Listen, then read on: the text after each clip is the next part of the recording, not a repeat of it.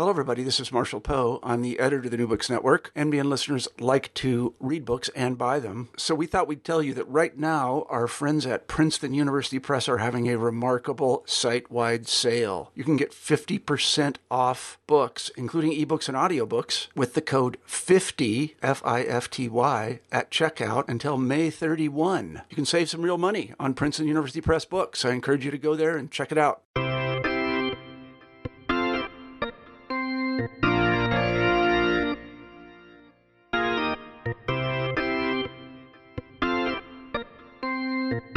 Hello, listeners. I'm Mark Klobus, and welcome to the third podcast of Arguing History, where renowned historians meet to debate some of the key points in our past.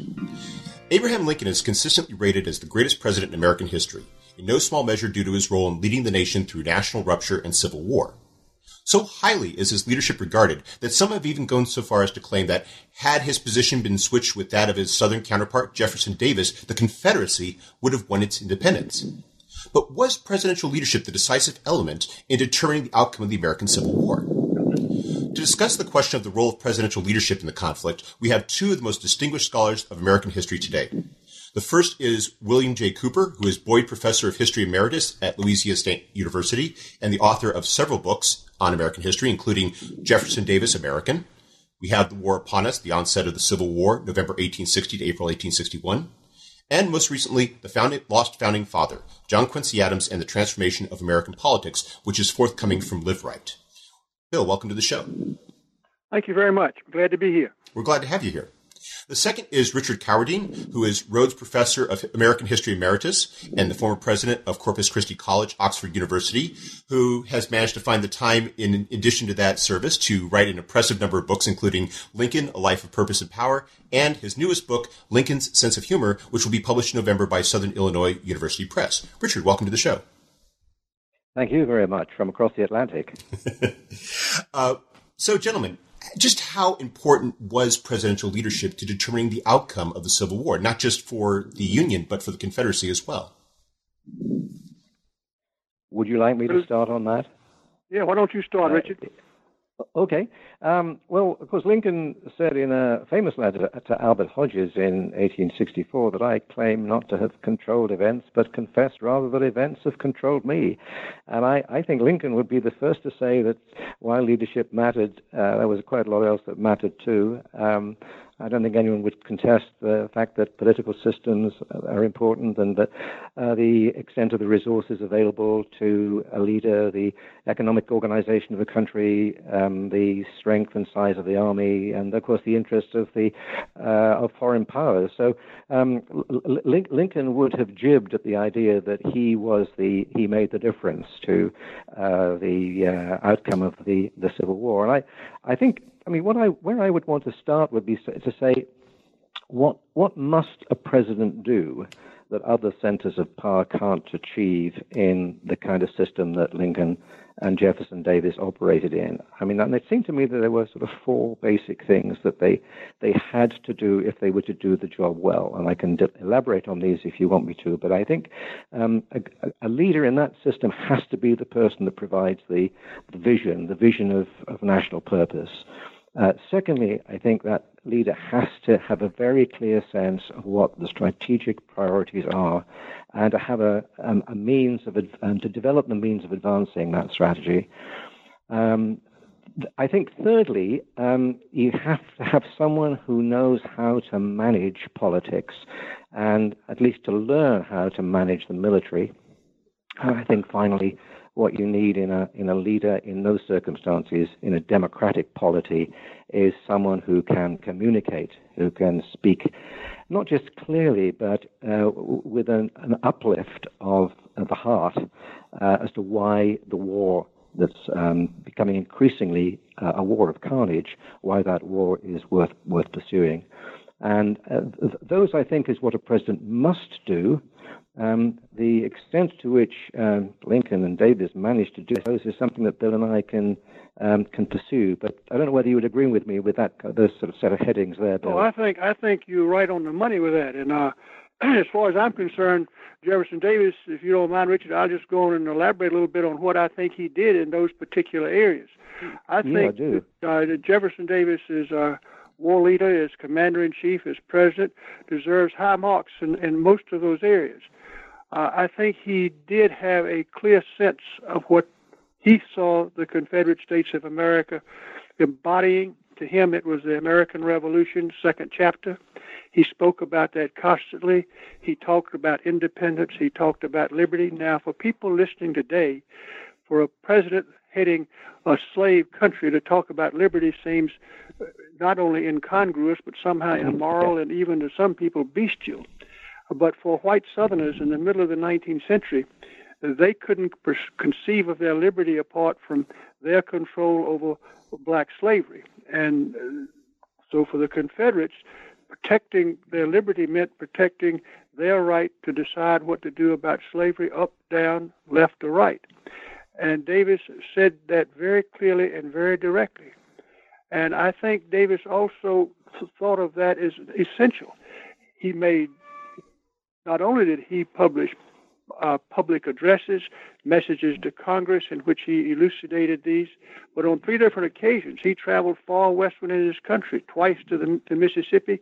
The third time he didn't get any farther than Alabama because of federal military advances. That he understood the importance of doing that and carrying his message to the public. In terms of strategy, he also understood 2 critical aspects. One, that there was no Confederate nationalism in April of 1861. That Confederate nationalism was being constructed in the midst of the cauldron of war. That loyalty was to states, to localities, not to any Confederate. That there was no loyalty to the Confederacy as there was to the Union in the very beginning. And Davis saw the Confederacy again as coming after the American Revolution, where he perceived American nationality, American national loyalty coming through the revolutionary military experience. He said that was happening in the Confederacy. Thus, to hold the Confederacy together, he felt he had to protect all of it. And he's been criticized massively for not concentrating military forces in particular areas. He recognized that he would be criticized for that, but he said if he did not defend places like Arkansas, Arkansas would leave the Confederate States. Any place he didn't defend, and he said this specifically to his generals, that we don't only lose territory, we lose people. We lose everything that's connected with what's supposed to be a part of the Confederacy. He understood that. Now, in terms of managing the military, here I think that Davis didn't do nearly so well as Abraham Lincoln did. Davis, you would think, would have been a terrific commander-in-chief. He had all the kinds of experience. He was a West Point graduate, a regular Army officer, had been a military hero in the Mexican War, had been Secretary of War. But when managing generals, Davis, to put it bluntly, didn't look so much at what a general accomplished, but what he saw as a general's loyalty to his perception of what the Confederacy meant. That a general's loyalty to the Confederacy, a general had to be able to put aside personal ambition, had to put aside human frailty. For example, when one of his major leading generals, Joseph Johnston, got mad because he wasn't ranked high enough, Davis thought that that was pathetic and that Johnson didn't have the right approach to the cause. Whereas I think Lincoln was much more direct and involved in looking at generals and seeing what they would do and didn't do, and he got rid of them, which Davis didn't do. Yes. Well, that's all I'll say from that point for right now. It does, though, that contrast, though, illustrates how for the respective presidents, their tasks were very different, and in some ways, Davis's task was the more difficult of the two because Lincoln largely inherits a structure.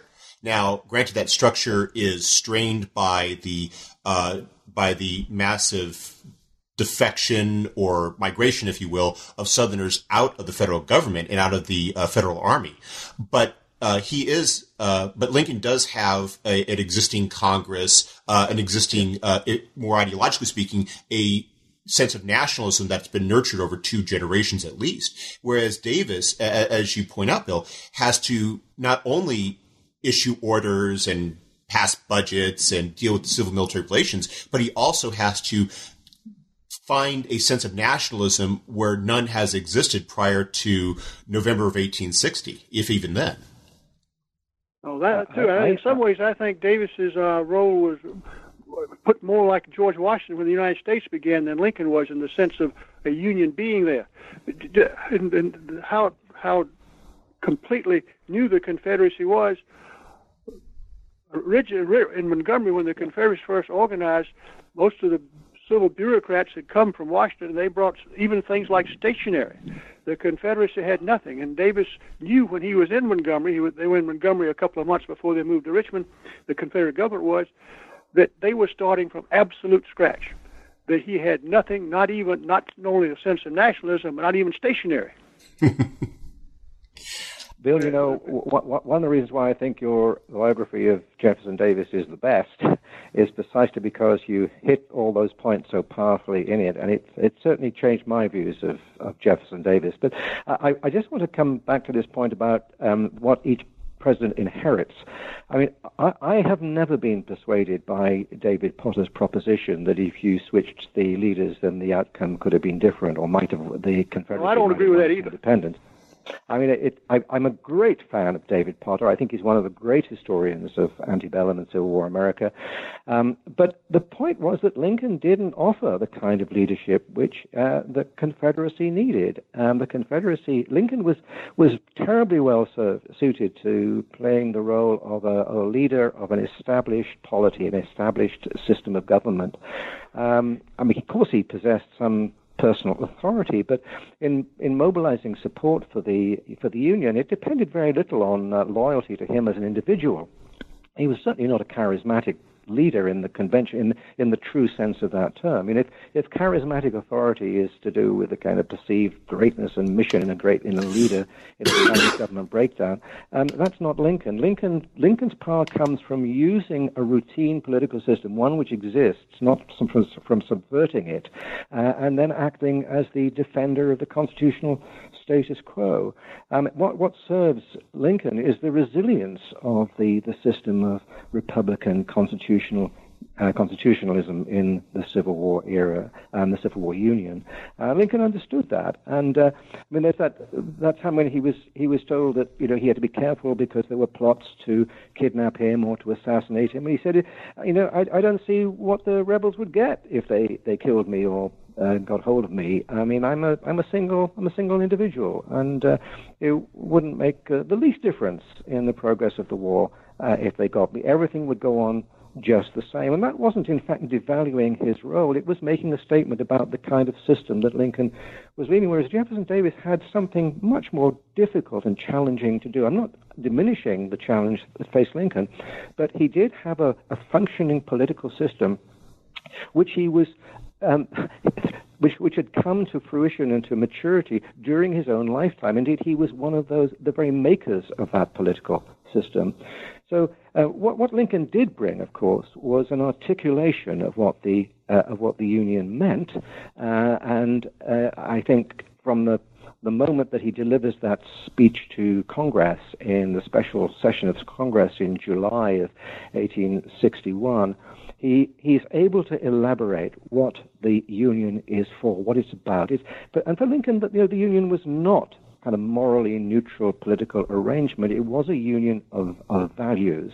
And that had been very much at the core of his political rhetoric during the 1850s. It had been why he had set himself against the Kansas-Nebraska Act and against Stephen Douglas, why he had declared that the Declaration of Independence demands that all men, black and white, should enjoy the fruits of their own exertions.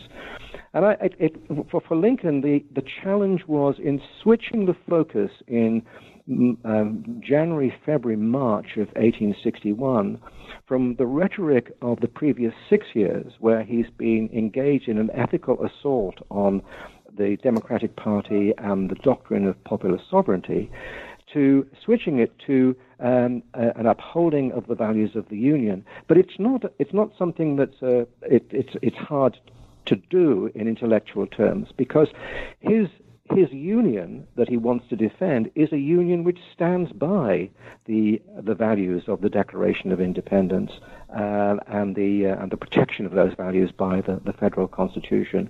And so from July of 1861, when he's preparing to give that speech in Congress when everything else is going on. The war is just getting underway. The troops are being called up. People are plaguing him for office. He's having to put people into military and political posts. At the same time, he's trying to find a way of explaining to the country what this war is about.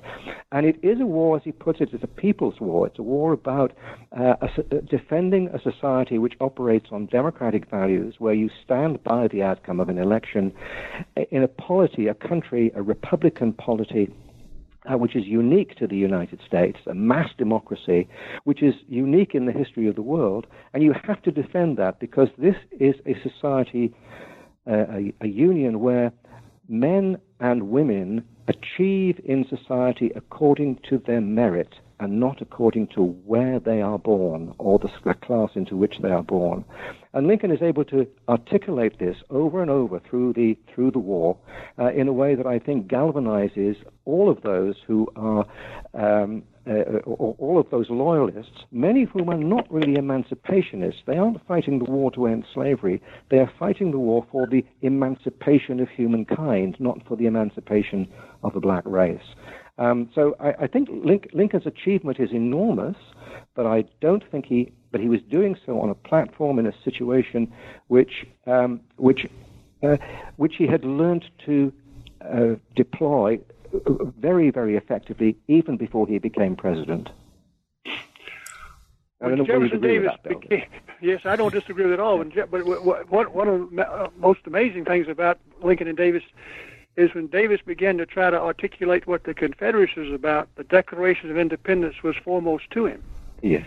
He said the Declaration of Independence was America's founding document, and it said that if you felt oppressed, that oppressors had to be resisted. And when he made his final speech in Congress in January of 1861, after Mississippi had seceded, he appointed to the Declaration of Independence.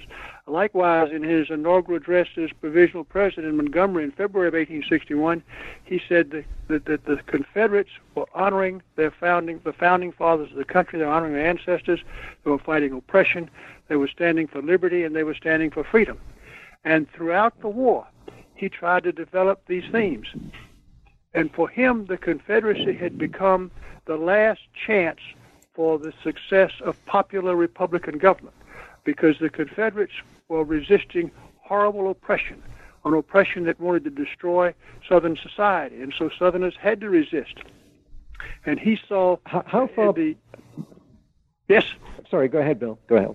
No, go ahead. Interrupt. I was going to ask you the question, how far did Jefferson Davis feel embarrassed by the cornerstone speech of Alexander Stephens? I don't think I have to be perfectly honest, I have never seen a particular comment he made about it, but I don't think that would have embarrassed him at all. He didn't duck slavery. I mean, the Confederacy was to protect slavery. That was in the Confederate Constitution. But to him, again, liberty and slavery were intertwined. White liberty and black slavery could not be broken. And so he saw the Republican Party as an attempt. He didn't see the Republican Party, Lincoln's party, as so moral, but it wanted power. It wanted a power that could hurt his people, hurt their society, hurt their economy, endanger them. Because what Southerners could not conceive of how a society with so many African Americans, so many of a race that they felt was inferior, well, as did most white Northerners and white Englishmen at the same time felt they were inferior, how they could survive unless this race was in somehow a guaranteed inferior position. And this meant you had to protect the society you had.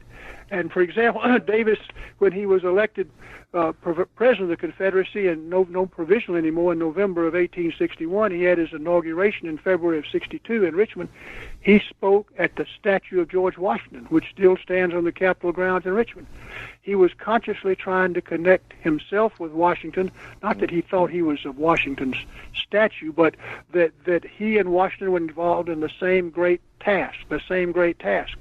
And his messages to Congress, the same thing. And you talked, you get to the end, he's even willing to jettison slavery to save what he thinks is a Confederate experiment, which is to save liberty from oppression. So I think he spoke the same language that Lincoln did. They just came at it from a very, very different perspective. I was thinking. Sorry, Richard. Go ahead. No, go ahead. You go ahead. Oh, I was thinking this gets to what's ultimately the counterfactual nature of the question, because we ultimately don't know how Davis would have functioned had he inherited the pre-existing conditions that Lincoln did. We don't know how Lincoln would have responded had he faced Davis's task of having to resituate himself as a second founding father 2.0, if you will. But it definitely shows how that leadership, it seems both of you are pointing out, is very important in terms of defining that purpose of the war, defining the meaning of it, especially for a population on both sides for whom this challenge is unprecedented. I think Lincoln did more than Richard has been very eloquent in describing Lincoln's rhetorical enunciation of values and his ability to describe values. But Lincoln also had an absolute iron will to see this thing through. Yeah. And on many occasions, it could have been very easy for some other leader in the North to say, look, this is enough. Too many people have been killed. We're going to make some kind of arrangement, and hopefully over time, things will work out. That Lincoln would never do that was one of the reasons that the Confederacy lost. I don't think if Lincoln had been president, the Confederacy made one bit of difference. If the Union had a man in charge who had the iron will Lincoln had, for example, Davis. Davis had the same iron will Lincoln did. He would not conceive of having any kind of end of the war that did not result in Confederate independence. He went to the bitter end on that. Both men were absolutely determined to see the thing through. And so if Lincoln had been in the Confederacy, Lincoln would have gone down just like Davis did. After all, the Union Army, as one Confederate general said in the aftermath of the Civil War, all the talk about why the Confederates lost the battle at Gettysburg. Was it this general's fault or that general's fault? And General George Pickett, the leader of the famous charge, said he always thought the Federals had a good bit to do with why the Confederates lost the Battle of Gettysburg. I think the Federal Union had a good deal to do with why the Confederates lost the Civil War. I mean, Davis could not defend all of his territory. He didn't have the people. He didn't have the wherewithal. Now, one thing, of course, the Confederates, Davis himself, too, thought, the leadership thought would happen when the war began is the same thing that happened in the Revolution. What saved the Americans in the Revolution was France. If France had not come to America's aid in the Revolution, the chances of America succeeding against Great Britain would have been slim to none. They expected the Europeans to intervene. And when Britain didn't intervene, it was a great blow to the Confederates. They had not anticipated that Britain would intervene. Davis what capability, really expected the British to come in. Just can like I just break in there, Bill, and ask the Americans in the American Revolution? And so can I just break in there? Lincoln had been. I agree with Richard about David Potter's greatness as a historian, but I don't care who you could have put in as president of the Confederacy, it wouldn't have made a difference. It wouldn't have made a difference. Bill, can I just come in on that point about kind of the place of the foreign powers? I mean, my admiration for Lincoln's strategic discernment is second to none. And there are a number of elements in that. I mean, the way in which he maximized support, above all, by holding on to the border slave states and by reaching out to political opponents, by adopting a military plan that would exploit the limitations of the Confederates, mobilizing the resources of the Union, and indeed securing international, if not international support, or at least ensuring non-intervention. And when Lincoln had the delicate task in late 1861, in the case of the Trent affair, you recall, where the Captain Wilkes seizes a British mail packet, and the packet is carrying these Confederate commissioners, Mason and Slidell, to Europe, and of course Wilkes is in breach of of international law, but it leads to a huge jingoistic support in the North, and a claim by the British that these must be released. And there were those who said that war was imminent. And of course, Lincoln said famously, "Well, no, one war at a time." And It was a wise position. Lincoln knew that in civil wars there's always the possibility, indeed the probability, of foreign intervention. And what Lincoln and, of course, William Seward, as Secretary of State, were determined to do was to prevent any kind of intervention. They were outraged when the British, in fact, offered belligerent status to the Confederacy, although, in fact, Britain was simply doing that under the terms of international law. My question really is, do you think, I do admire your defense of Davis, and I'm very broadly persuaded by it, but I have never sat comfortably with Davis's position on King Cotton and the emphasis on the power of cotton to bring the British into the war on the Confederate side. They were naive, Richard. They were naive. Yeah. The difficulty was in the decade of the 1850s was the most prosperous decade in the previous generation and a half. Yeah. The Confederate, the price of cotton remained stable while production doubled. The southern states were enormously productive. Wealth was increasing mightily, and they believed absolutely that nobody could do without cotton. It was a very short-sighted belief, and they thought Britain would intervene to protect the source of cotton. No, it was very short-sighted and very naive, but they believed that. Yeah. And how far was that Davis's own reading of events, and how far was it a sort of collective perception? I think it was collective. It was collective. Yeah. Davis did expect a long, arduous war, which most Southerners didn't. They thought it would be over shortly. I mean, when he first wanted enlistments to go for 3 years or to go for the duration of the war, the Congress wanted to give him 6 months. They ended up with a year. Because most Southerners didn't think it would last very long at all.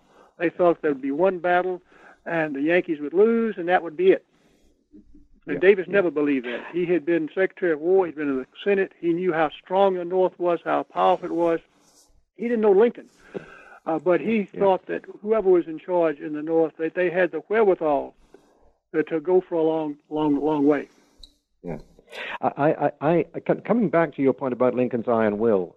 Thank you, by the way, for that. But on Lincoln's iron will, and this counterfactualism, Mark, that you're asking about, what if we'd switched presidents?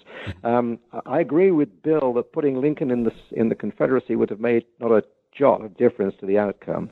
I think putting Jefferson Davis in charge of the Union, however, would have weakened the Union in all sorts of ways.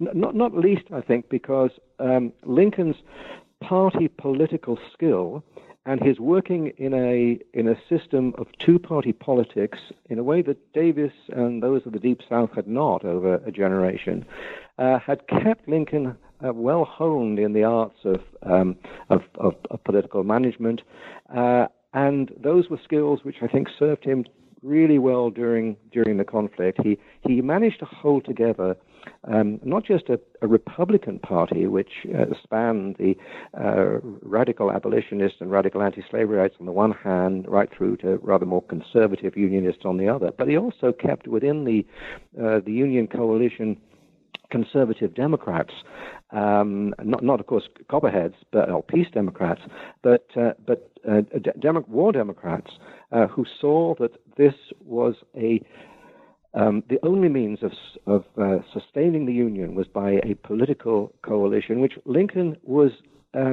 generous in the way in which he developed it. There were those who said to him, early on in the war, just before the war starts, Lincoln is dismissing hundreds of Buchanan appointees to posts. But once the war begins, Lincoln brings into the administration, he brings into government, he brings into the army, of course, political appointees who are Democrats, not just Republicans, and builds a coalition for the war. With that sort of sensitivity to political opinion that had marked his course through, particularly through the 1850s, he knows when and how to move the Union from the Union, defending the Union as it was, to moving to the Union as it now is, or the new Union that is built on a I won't say a colorblind vision of liberty, but certainly a vision of liberty which embraces black as well as white. And now I won't. Go ahead. Sorry. Go ahead, Bill. No, I don't disagree with the last thing you said. I disagree with the earlier things you said. I think Davis was a very astute politician. No, in his state, the Whig Party was not as strong as it was in some other southern states. And after the crisis, after the compromise of 1850, and Davis's wing of the Democratic Party finally prevailed in Mississippi, he was pretty much without a serious other party in Mississippi, though he had serious opponents within his own Democratic Party. Yet he'd been in Congress for a long time. He knew exactly how politics worked. And when he became president of the Confederacy, he was not a person who looked only for secessionists. For example, in 1861, when he was appointing all these people to office, as Richard said Lincoln was doing, Davis was doing the same thing. The governor of Tennessee wrote him a letter and said, look, you haven't put enough Whigs in office. Davis wrote back and said, gosh, I hadn't really thought about that because we engaged in such a Herculean task, and I hadn't thought about previous political affiliation, but I will get to it and get to it right now. And in terms of opposition, Davis did have opponents, and they screamed and they howled. But the striking thing is, if you look at it carefully, it's almost an inverse correlation between how loud they screamed and what they accomplished. You look at the state of Georgia, where I live now. That was where the biggest group of Davis opponents lived. Vice President Stevens, Secretary of State Toombs, the Governor Joseph Brown, and yet Davis, they could never get their legislature to turn against Davis. They couldn't do anything. Davis got from the Confederate Congress what he wanted most of the time, even conscription before Lincoln did. He even got the Confederate Congress to go for emancipation, and this was late 1865 to be sure, but still that was utterly wrenching. And one thing I think you need to consider about Lincoln and Davis and what they could manage politically, Lincoln never had to deal with a foreign army in Iowa, in southern Illinois, and southern Indiana, which put enormous pressure on the southern politics. Lincoln never had to deal with Confederate soldiers all across southern Indiana, southern Ohio, southern Illinois. I think that would have made a big difference in terms of the kind of Democratic support he had. Yes. I certainly stand corrected on your depiction of Davis as someone who is actually, I won't say a party manager, but certainly understands the needs of political balance and the political embrace. But he never went, even though we tried to end slavery, he never went where Lincoln went on race. Never. No. If I may pivot our conversation a bit, I want to get to something that both of you discussed briefly at the start of the podcast, and that is the issue of their relations and their management of their military leadership. Because here, and this is something that is one of the most frequently discussed topics about the war, which is Lincoln's relationship with his generals and Davis and his relationship with Robert E. Lee, Albert Sidney Johnson, Joseph E. Johnston, as you've already mentioned, Bill. I was wondering if you could speak about that, what each man brought to that role, and how they managed that aspect of the job as president, which of course had never really mattered as much in peacetime as it certainly did during this period. You want to take over, Richard? Well, I'll begin briefly, and then you can take over, Bill. I think it was a huge learning curve for Lincoln. The one thing that he did not have when he became president was really any military experience to speak of. We know that he fought in or rather he served in the Black Hawk War, and he was captain of his company. But the only, as he put it himself, the only blood he ever saw shed was his blood, which was shed by being bitten by the mosquitoes. So he's not naive, but he is inexperienced, and I think therefore he lacks Davis's self-confidence. But what he did do was to apply himself as commander-in-chief with just the kind of earnestness and industry that he brought to other matters earlier in his career. Just the way in which, when as a younger man, he applied himself to reading the books of Euclid and learning logic, learning the law, learning surveying, and he set about learning about generalship. And I think what he did then what he achieved was to outrun his generals in strategic thought in the main. I mean, he was operating on first principles rather than the West Point textbooks. Although, again, it has to be said, at West Point they were mostly learning engineering and not how to fight battles in a civil war. And he did see very early on that what the Union had was an advantage in numbers. And if you have an advantage in numbers, that what you should not do was to concentrate them in a single force, but to really to assault the enemy at a number of different points at the same time, which of course is quite the opposite of what McClellan was planning and what he eventually did in his Peninsula Campaign and march on Richmond. Lincoln 6 months before that was telling, I think, Don Carlos Buell that that we have the greater numbers, and so therefore the best way of exploiting that superiority was by menacing the enemy with superior force at different points, and at the same time. So the concentration was in time and not in place. And he also saw that simply taking places, getting hold of territory in a civil war was not enough. That you had really to track and destroy Confederate armies, and that was the key to victory.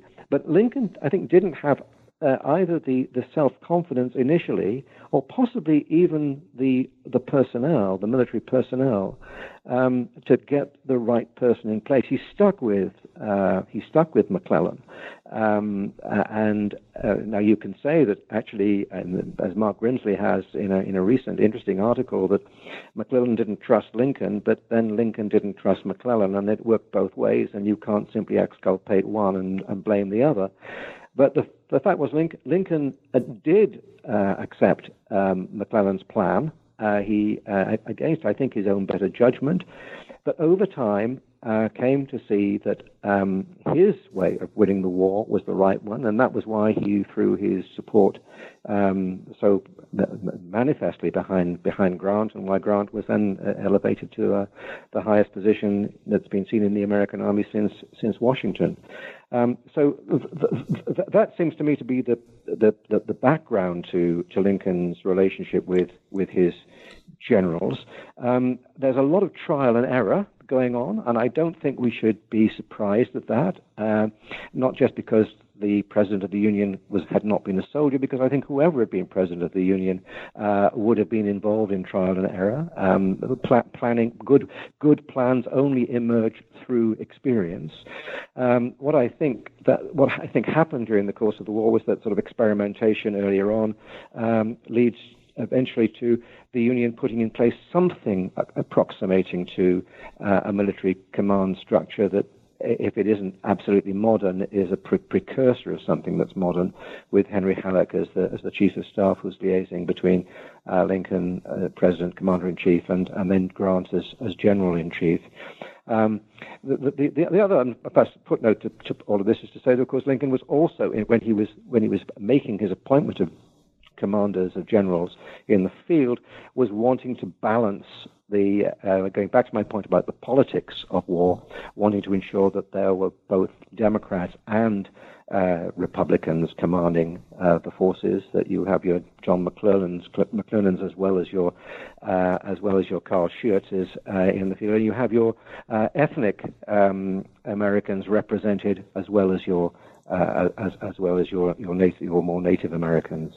I don't know whether does that chime with what you think, Bill? Well, yeah, I don't have any quarrels with what you're saying. Davis started out with a great deal of confidence. In fact, he never lost his confidence that he knew what to do about the Army. He thought that he would have been successful as an Army commander. He certainly felt he could be Commander-in-Chief. And as I said early on, I won't just go to that ground again. I think he understood his strategic position. I think he understood the weakness of the forces he could employ. He worried about having to defend such an extended line. After all, from the east coast of, say, Virginia or North Carolina to the western border of Arkansas to the center of Texas is 1,000 miles. He had to cover all of that, and he knew that his resources were going to be stretched very thin. And what he kept telling his generals to do was to watch very carefully and to find a place where they could isolate and strike a portion of the Union Army. For example, in 1862, when he had put Albert Johnston, the man he thought was the very best soldier the Confederacy had, in command of an enormous geographic area stretching from the Appalachian Mountains to the Trans-Mississippi. Johnston was in Kentucky. He got maneuvered out of Kentucky down into central Tennessee. And Davis said, look, pick out one part of this Union force and attack it, which is what Johnston did at the Battle of Shiloh when he attacked Grant there. Grant didn't have all the Union Army out in that area by any stretch of the imagination. So Davis understood that. And Davis also understood that the generals he put in place had enormous responsibility. And he was very careful, he thought, in terms of putting generals in place. But once he put them in place, he gave them enormous leeway. Davis is always accused or criticized of being a micromanager. And he did micromanage the War Department or the decisions in Richmond. Goodness gracious, across his desk, he would note things like some junior officer wanting a transfer from Virginia to Louisiana, or where a certain number of cannons should go. He did that. And when messages would leave Richmond signed by the Secretary of War, the Adjutant Inspector General, who was the highest-ranking officer of the Confederate Army, they were all decisions Davis had made, even though the Secretary's or the General's name might be on it. But once he put a general in place, he didn't tell him what to do. He might make suggestions. Early on, for example, before the first Battle of Manassas or Bull Run, Joseph E. Johnston was in command out at Harper's Ferry. And Davis sent him a message. Well, Robert E. Lee actually signed the message, but he was Davis's military advisor, that the president says you should do so-and-so provided you think it best. Everything Davis always said was provided you think it best. He never dictated to a general in the field what to do. He never did that. No micromanagement there at all. In fact, he would have done better micromanaging. Now, he had one general who didn't need anything. He had Robert E. Lee, but he only had one Robert E. Lee. He had no others. And the way he handled these others, as I've said before, was very strange, and for a man who was trained like he was. He didn't look so much at what they did as what he believed their commitment was. And I think this is quite clear in his dealings with three people: Joseph Johnston, Pierre Beauregard, and Braxton Bragg. I mentioned Johnston earlier. Johnston was piqued when he wasn't given the first rank in the Confederate Army. He wrote a very ugly letter to the president. Put it in a drawer, and like you're supposed to write ugly letters, you put it in a drawer for a while and let it cool off, right? Well, he left it in the drawer for a day, took it out and mailed it anyway. And Davis was incensed. I mean, this was a man who was telling Davis, look, my rank is more important than the cause. Or General Beauregard, after First Manassas, Beauregard wrote a report of the battle in which he kept saying, we would have captured Washington except nobody would listen to me. My views weren't heard. Again, Davis was taken aback. This was not the cause. This was one man. Contrast Bragg. Bragg was in the backwater at Pensacola. Bragg trained troops that went to Virginia. He trained troops that went up to Albert Johnston. He never complained. He never complained a bit. Davis looked upon him as a loyal Confederate, not loyal to Davis so much, but a loyal Confederate who put personal desires and personal ambition secondary. And the way he dealt with this was astonishing. Take 1862. The Confederates invaded Kentucky. Braxton Bragg was a commanding general. He had two other forces with him. One was commanded by General Edmund Kirby Smith, who he ranked, but Davis had never said specifically that Kirby Smith had to abide by Bragg's orders. They commanded different armies, though they were on the same campaign. Davis rather said, "You both of you men are loyal Confederates and patriots. I don't have to worry about how you're going to get along." We ain't get along at all. On top of that, Bragg had a subaltern in his army, a man who had been a former Episcopal Bishop of Louisiana. Yeah. Davis had known him at West Point, but Leonidas Polk had gotten in the clergy right after he left West Point. But Davis made him a general, And he was in Kentucky, and the Kentucky campaign ended in a fiasco. We don't need to talk about that this morning. But what is interesting is after it was over, each of these three generals, Polk, Bragg, and Kirby Smith, blamed the other two for what went wrong. Davis invited them all to Richmond. They all told Davis, if I'd been in charge, everything had been fine. These other two so-and-sos, they ruined us. What did Davis do? He promoted two of them and left Bragg in command. Now, Lincoln would never have done that. Lincoln would never have done that. Never have done that. If I may, did Davis ever face the sort of overt political challenge that McClellan posed to Lincoln? After all, McClellan ends up becoming the Democratic nominee in 1864. And while the Confederacy never had an election like that, was there ever a general who, say, openly corresponded? Yes. Well, first let me say they didn't have an election because Davis had been elected in 61 for a 6-year term. That's why there was no election. If the Confederacy had succeeded or if things had gone on, there would have been another election in 67.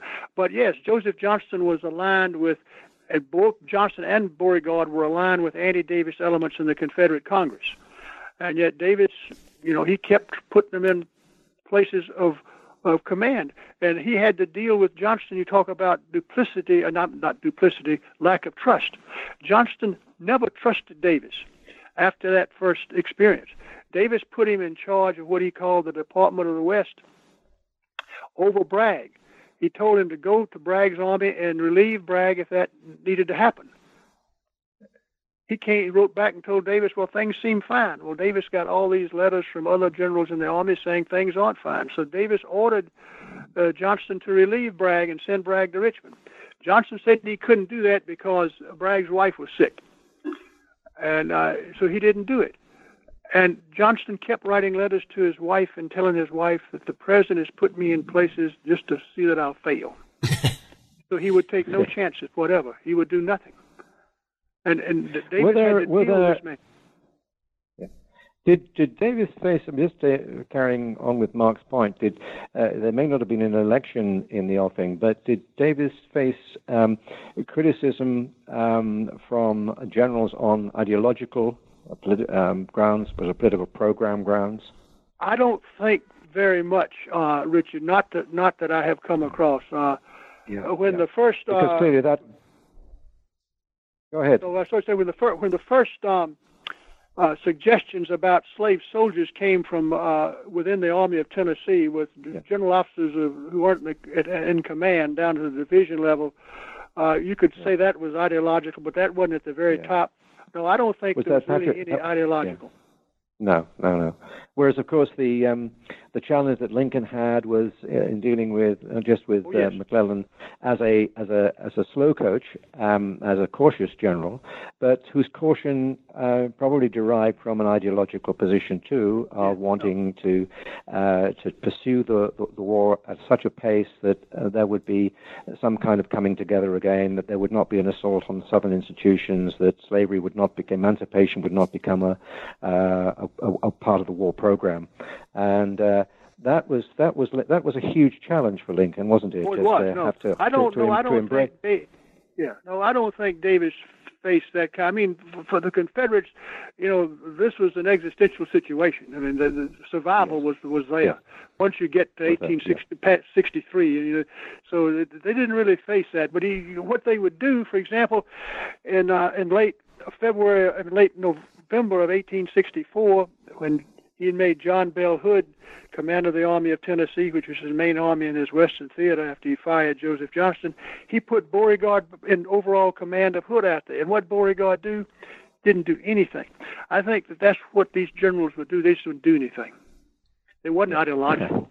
They may have felt the war was over. I can't answer that, but they didn't do anything. Yeah.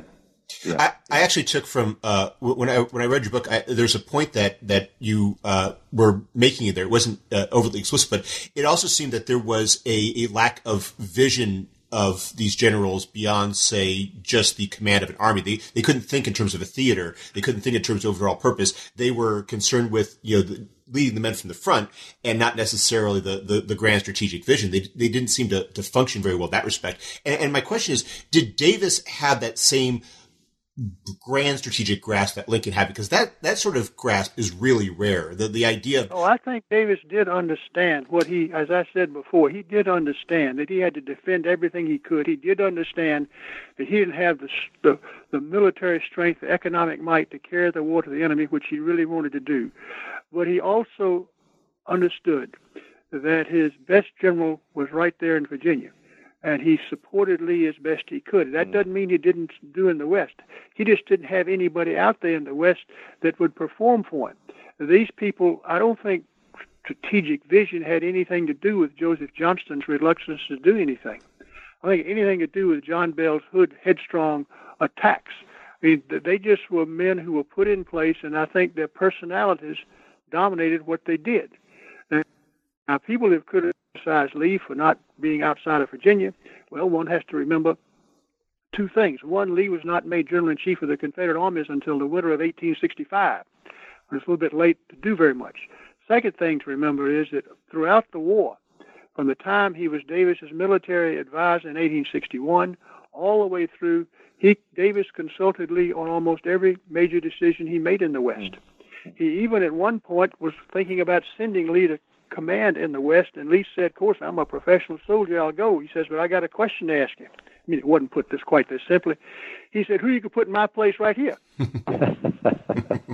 David said, yeah, who I'm going to put in your place right here? So he left Lee where he was.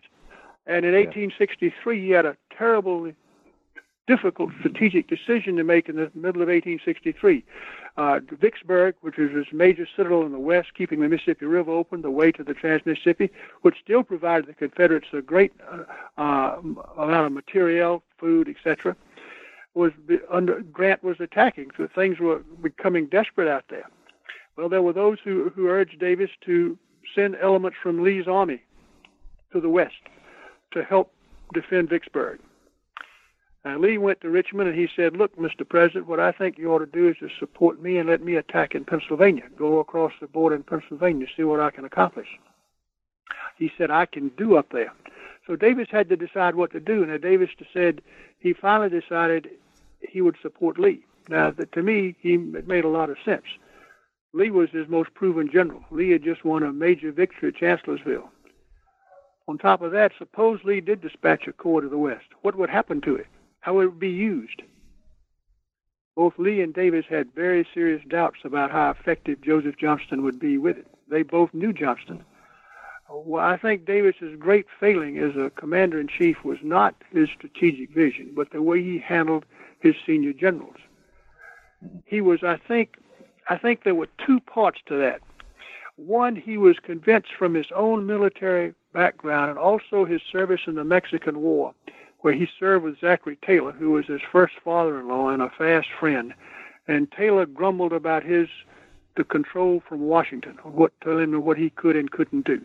That Davis felt he should keep hands off. The second thing was, I think Davis became obsessed with the Confederate system of military rank. The Confederacy had a rank of full general, which the Union never had. The highest rank in the Union Army was Major General until Grant was made Lieutenant General by Lincoln in the winter of 1864 and became General-in-Chief. There's scores of Major Generals in the Union Army. Some ranked others with seniority, so there's some outranked others. But there were scores of Major Generals. The Confederates had only 5 full generals to start with. There were only a handful of Lieutenant Generals. Then you get down to Major Generals. Davis, I think, was obsessed with having a man at that top rank in command of armies, and he wouldn't look down. And so he would say, my gosh, okay, people are complaining about Bragg. His army is a viper's nest. His generals don't like him. He doesn't like his generals. Well, why doesn't Davis get rid of Bragg? Well, who does he put in his place? Joseph Johnston, no. Beauregard, no. Does he look down in the army to major generals and push somebody up and say, okay, here's your chance? He doesn't do that. I think the rank thing was a real weakness in him. I really believe that. I can't prove it, but I really believe it. Right. So one last point I want to address in this, and this is something this draws upon something that both of you had raised earlier, which is this notion of the leadership they provided in the roles they played in terms of defining the war. And we've already alluded to the question of the role of African American slaves and emancipated soldiers in it. And this gets to a point that you make in your biography, Richard, which is that about just how vital Lincoln was in terms of redefining the purpose of the war. And he famously does this over the course of it. But it really gets to this issue of if presidential leadership was not the key to winning the war, just how important presidential leadership could be. And conversely, how the Confederacy, ultimately makes this very dramatic choice between their independence and maintaining slavery, and they choose independence. The degree to which that that was driven also, as you've already pointed out, Bill, by Davis himself. And I wonder if you could speak to that, how those roles played as president in terms of not just shaping the purpose of the war, but also, in effect, shaping their idea for what African Americans were going to be in the after the war. Yeah. You want me to start, Richard? Well, yeah, you go ahead. Well, I'll start, not let Richard start, only because what Lincoln did is so well known and what Davis did is less well known. Davis, of course, started off the war defending slavery absolutely. It was constitutional, it was moral, it was right. The Confederacy fought for it. As late as December of 1864, in his message to Congress, he downplayed the need to have any talk about emancipation from military service. He did advocate, though, that the Confederate government be allowed to buy slaves and use them in fortifications, road building, etc., rather than rent slaves or impress slaves from private owners. But then a couple of months thereafter, he came back to Congress and he talked about the need for slave soldiers. Now, he'd also done that diplomatically. He'd sent a diplomatic mission abroad in the middle of 64, 65, offering emancipation if either Britain or France would intervene, and of course that was too little too late. But the Confederate Congress did pass an emancipation law, which is something the United States Congress didn't do. I mean, Lincoln put black soldiers in the Union Army under his authority as commander-in-chief. The Confederate Congress did pass such a law, though it stipulated that masters had to agree to the slaves coming in. But what's interesting to me about Davis's proposal is what he saw in the aftermath. He said to the governor of Virginia, now, of course, if these men come in and they fight armedly, they're going to have to be emancipated. Then Davis said they would have the right to go back to their homes and live there where they had lived when they came into the Army. So this means that the post-war Confederate States, had there been such an item, would have had on a piece of land owned by a white man, slaves this man owned, former slaves he had owned that were now emancipated because of service in the military. That's an incredible invasion of private property in terms of telling the landowner who's got to be on his property. Now, of course, whether slaves would have ever fought for the Confederacy, that came so late, they tried to put a couple of battalions together. One was put together in Richmond, but the end came. So one can't say whether or not that this effort would have come to any fruition if the war had continued for very much longer. But not only did Davis push that, I mean, Lee came to that, many others came to that. Now, the opposition was pretty stiff.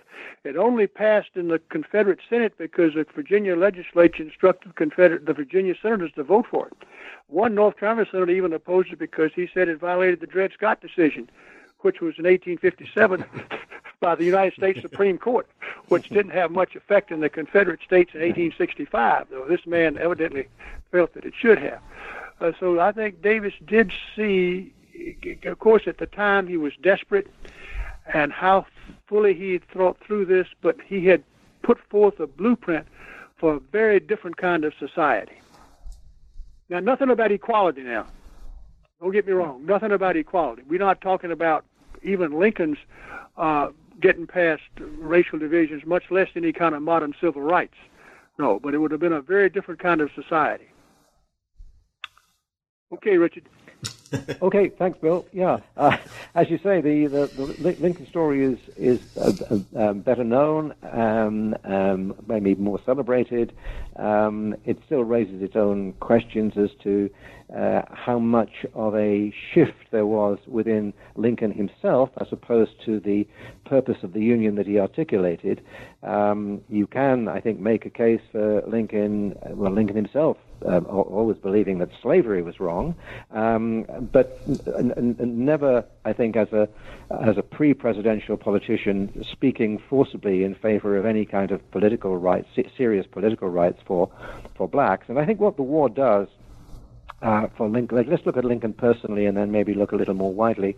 I think for Lincoln, what the war does, he keeps his options open. In July of 1861, when he's speaking to whether the relationship between the states and the federal government will be, the southern states and the federal government will remain the same after the war as before, he says it will probably be the case. He doesn't. There's a quintessential Lincoln caution there, keeping options open. But I think it's only really in 1862 that Lincoln comes to the view that he can emancipate as commander-in-chief. However, as someone who has been thinking about the place of slavery in the Union and the nature of the Union the whole of his life, Lincoln, there's a continuity in Lincoln's thought through the war. The Union that Lincoln wants to save in 1861 is no different from the Union that he presides over at the time that he is writing his second inaugural and indeed enjoying the few days of peace that he experiences, or of almost peace that he experiences in April of 1865. He believes that the American Union is a union which embraces within the Declaration of Independence both black and white, that there is that freedom to pursue your economic goals, to enjoy the fruit of your own labor, is something that Lincoln stands by throughout his life. And when he tells Horace Greeley in August of 1862 that he would in order to save the Union, he would either he could emancipate the slaves, or if it's to save the Union, he would actually continue with slavery. That's what he would do. The fact is that the Union that he wants to save is an anti-slavery Union. It's a Union which is dedicated to ultimate emancipation.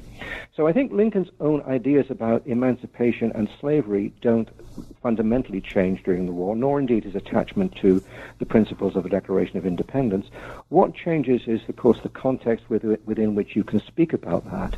And what changes the situation primarily is the summer of 1862, the failure of the Peninsula Campaign, and their recognition that in order to win the war, this has to be a hard war which makes an assault on Southern civilians, and in particular on removing from the well-being, or from within the labor force of the Confederacy, the slave population, and making an assault on the Southern infrastructure, the economic infrastructure. Presented in those hard, utilitarian, pragmatic terms, it becomes persuasive. But it has also to be presented in moral terms. For Lincoln, it is a moral case as well as an economic and a pragmatic case. And hence, when Lincoln tells the cabinet in September 1862 that he is now minded to issue his preliminary Emancipation Proclamation, he says he has made a promise to his Maker. This astonishes the cabinet, who have never heard Lincoln talk about God in this way before. But he's made a promise to his Maker that if there is to be an outcome to the Battle of Antietam, which is advantageous to the Union, he will want to issue his preliminary Emancipation Proclamation. And that weaving together of providentialism with emancipation is then consistent within Lincoln's thinking and speaking from 1863 from early 1863 through to the end of the war. It's there, of course, in a secular form in the Gettysburg Address, but it's there in a profoundly sermonic form, ultimately in a number of contexts, but particularly, of course, in the great second inaugural address. For Lincoln, the American Union is dedicated to the proposition that all men are equal, but it is also a union which operates under Providence. And before the war, Lincoln saw Providence as something remote. He was in his younger life. He was a deist. Certainly, in his pre-presidential years, he was certainly not an evangelical Christian. But he saw Providence at work in the universe. But during the war, that remote Providence becomes something much more interventionist and part of human history, and that's the Providence that he refers to in the second inaugural when he makes that explanation of why both North and South are suffering, the carnage, the losses, the horrible bloodshed, why they're suffering by the sword. They're doing so because of the sin of slavery.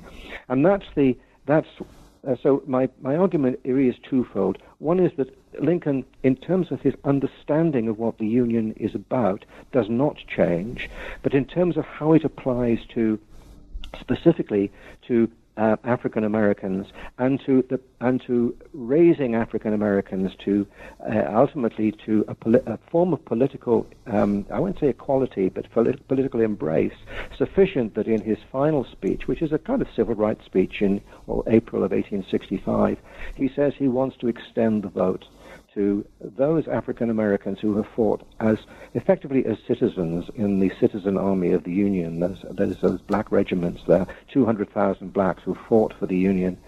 But he also wants to extend the vote to those in the South who are educated. He's thinking particularly, of course, of the free blacks in Louisiana. But he's also thinking about the way in which, over time, one might embrace the black population into citizenship. And of course, it's John Wilkes Booth who hears that speech and says, "This means revolution. This means racial revolution," and is then prompted to take the action that he does in Ford's Theatre on the evening of the 14th of April. So, the war's purpose is re-articulated by Lincoln, and he does so. Just final point to make: he does so because he does so with some confidence, because he is so close to an understanding of what ordinary folk are thinking. He has these regular, weekly, twice weekly, what he calls public opinion bars, where the doors of the White House are open to anyone who wants to come to see him. That's not the only means by which he takes the pulse of public opinion, but it means that Lincoln never gets too far ahead of, and he certainly doesn't get too far behind the mainstream opinion of the Union. He sees his role as that of a pedagogue, as a teacher, and not as a demagogue. You play to the better angels of people's nature, not to the worst fears of people in the Union, and with some confidence, and certainly with some bravery too. He takes that line in April of 1865, which opens the door to a concept of citizenship, which in 1858 in Illinois he had explicitly denied. Well, I don't want to at all equate Davis with Lincoln on that front. Davis never saw African Americans as equal. To him, the Declaration of Independence, as to most Southerners, when they said all men are created equal, it didn't include African Americans. And when the Davis pushed for emancipation for service, many Southerners opposed that. And when the war ended, there's no poll to tell you how white Southerners felt. But I dare say that the vast majority of white Southerners regretted the end of slavery. They didn't know what they were going to do with this massive black population that they had. Slavery had existed for over 200 years. And one thing you must remember that most people don't think about these days, at that time, over 90% of the African American population lived in the slave states. There were very few African Americans outside the slave states, except in a place like New York City or Philadelphia. There were very, very few elsewhere. Most white Northern Americans had rarely seen an African American, much been associated with them. So Southerners were terrified, very afraid of what was going to happen. And defeat didn't mean that they all of a sudden said, well, gosh, somehow we lost this war, which means we were wrong about race. I don't think very few of them ever thought that. What fascinates me is the commonality here, because while both of them have very different views about race, and yet what seems to me to be coming across here from both of you is that both of them play this very interesting role in terms of redefining this relationship. And that's the commonalities. While Lincoln moves in one direction and Davis moves in another, in the end, both of them share this, how over the course of the war, they're in this process of changing the relationship of the African Americans, slave and free, to the country, the governments that they were leading, and ultimately to those countries, and how it really does speak to, while as you both have already made clear, that their leadership wasn't the key necessarily to the outcome of the war, they definitely play this enormous role in shaping what the country would look like at the end of it. I agree with that, Mark, indeed. And I think the key moment, there are a number of key moments, but a key moment was when, in the 1st of January, 1863, Lincoln changes the terms of what had been the preliminary Emancipation Proclamation to the Emancipation Proclamation proper. And what he does in that is to drop all reference to colonization of the black population outside the United States.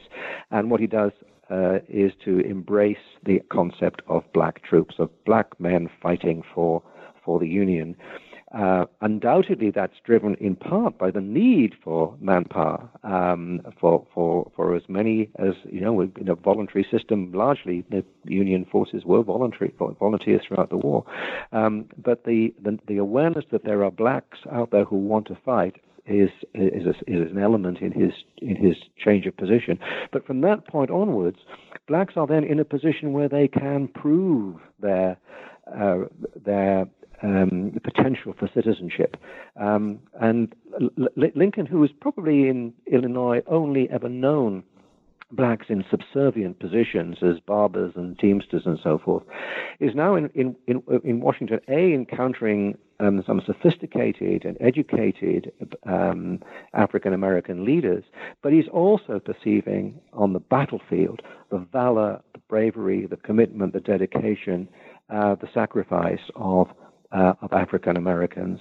And that doesn't remove entirely his ideas about, he goes on entertaining ideas about colonization, but he also sees that this black population must have a place in post-war America, and it must be a very different place from the one that they've enjoyed or have not enjoyed before 1861. Well, I don't disagree with that, but of course, where you would have absolutely ended up had he survived, one can't know, can one, Richard? No. We can't. And of course, what he wanted and what the public would have supported is another matter. And indeed, he would have tried out those ideas in Louisiana, but how far an imposition of a colorblind citizenship within the southern states would have lasted is another matter. We do know how short-lived it was under a different set of presidents. Lincoln, of course, would have brought to the post-war presidency the kudos of having won a war, and indeed the support of a political party, the party of the administration, which Andrew Johnson never had. He would have also had a moral authority that Johnson never had. And indeed, of course, yeah. But that would only have lasted for as long as he was there. Well, maybe it would have survived him, but to the extent that it depended on him, it would only have survived at most for another 3-4 years. That's assuming that he had lived. And I guess one of the human sides of the story that we've both been telling that is just worth contemplating is just what the war did for the health of both Davis and Lincoln, the extent to which they were ground down by the war, and the extent to which, in Lincoln's case, I wonder how well he would have survived how far he would have survived into a second term. Gentlemen, on that note, sounds like a good place to end it. Bill Cooper, Richard Cowardine, thank you very much for taking some time out of your schedules to speak with us. I hope you both have a wonderful day. Thank you very much. Thank you. Thank you very much, Mark.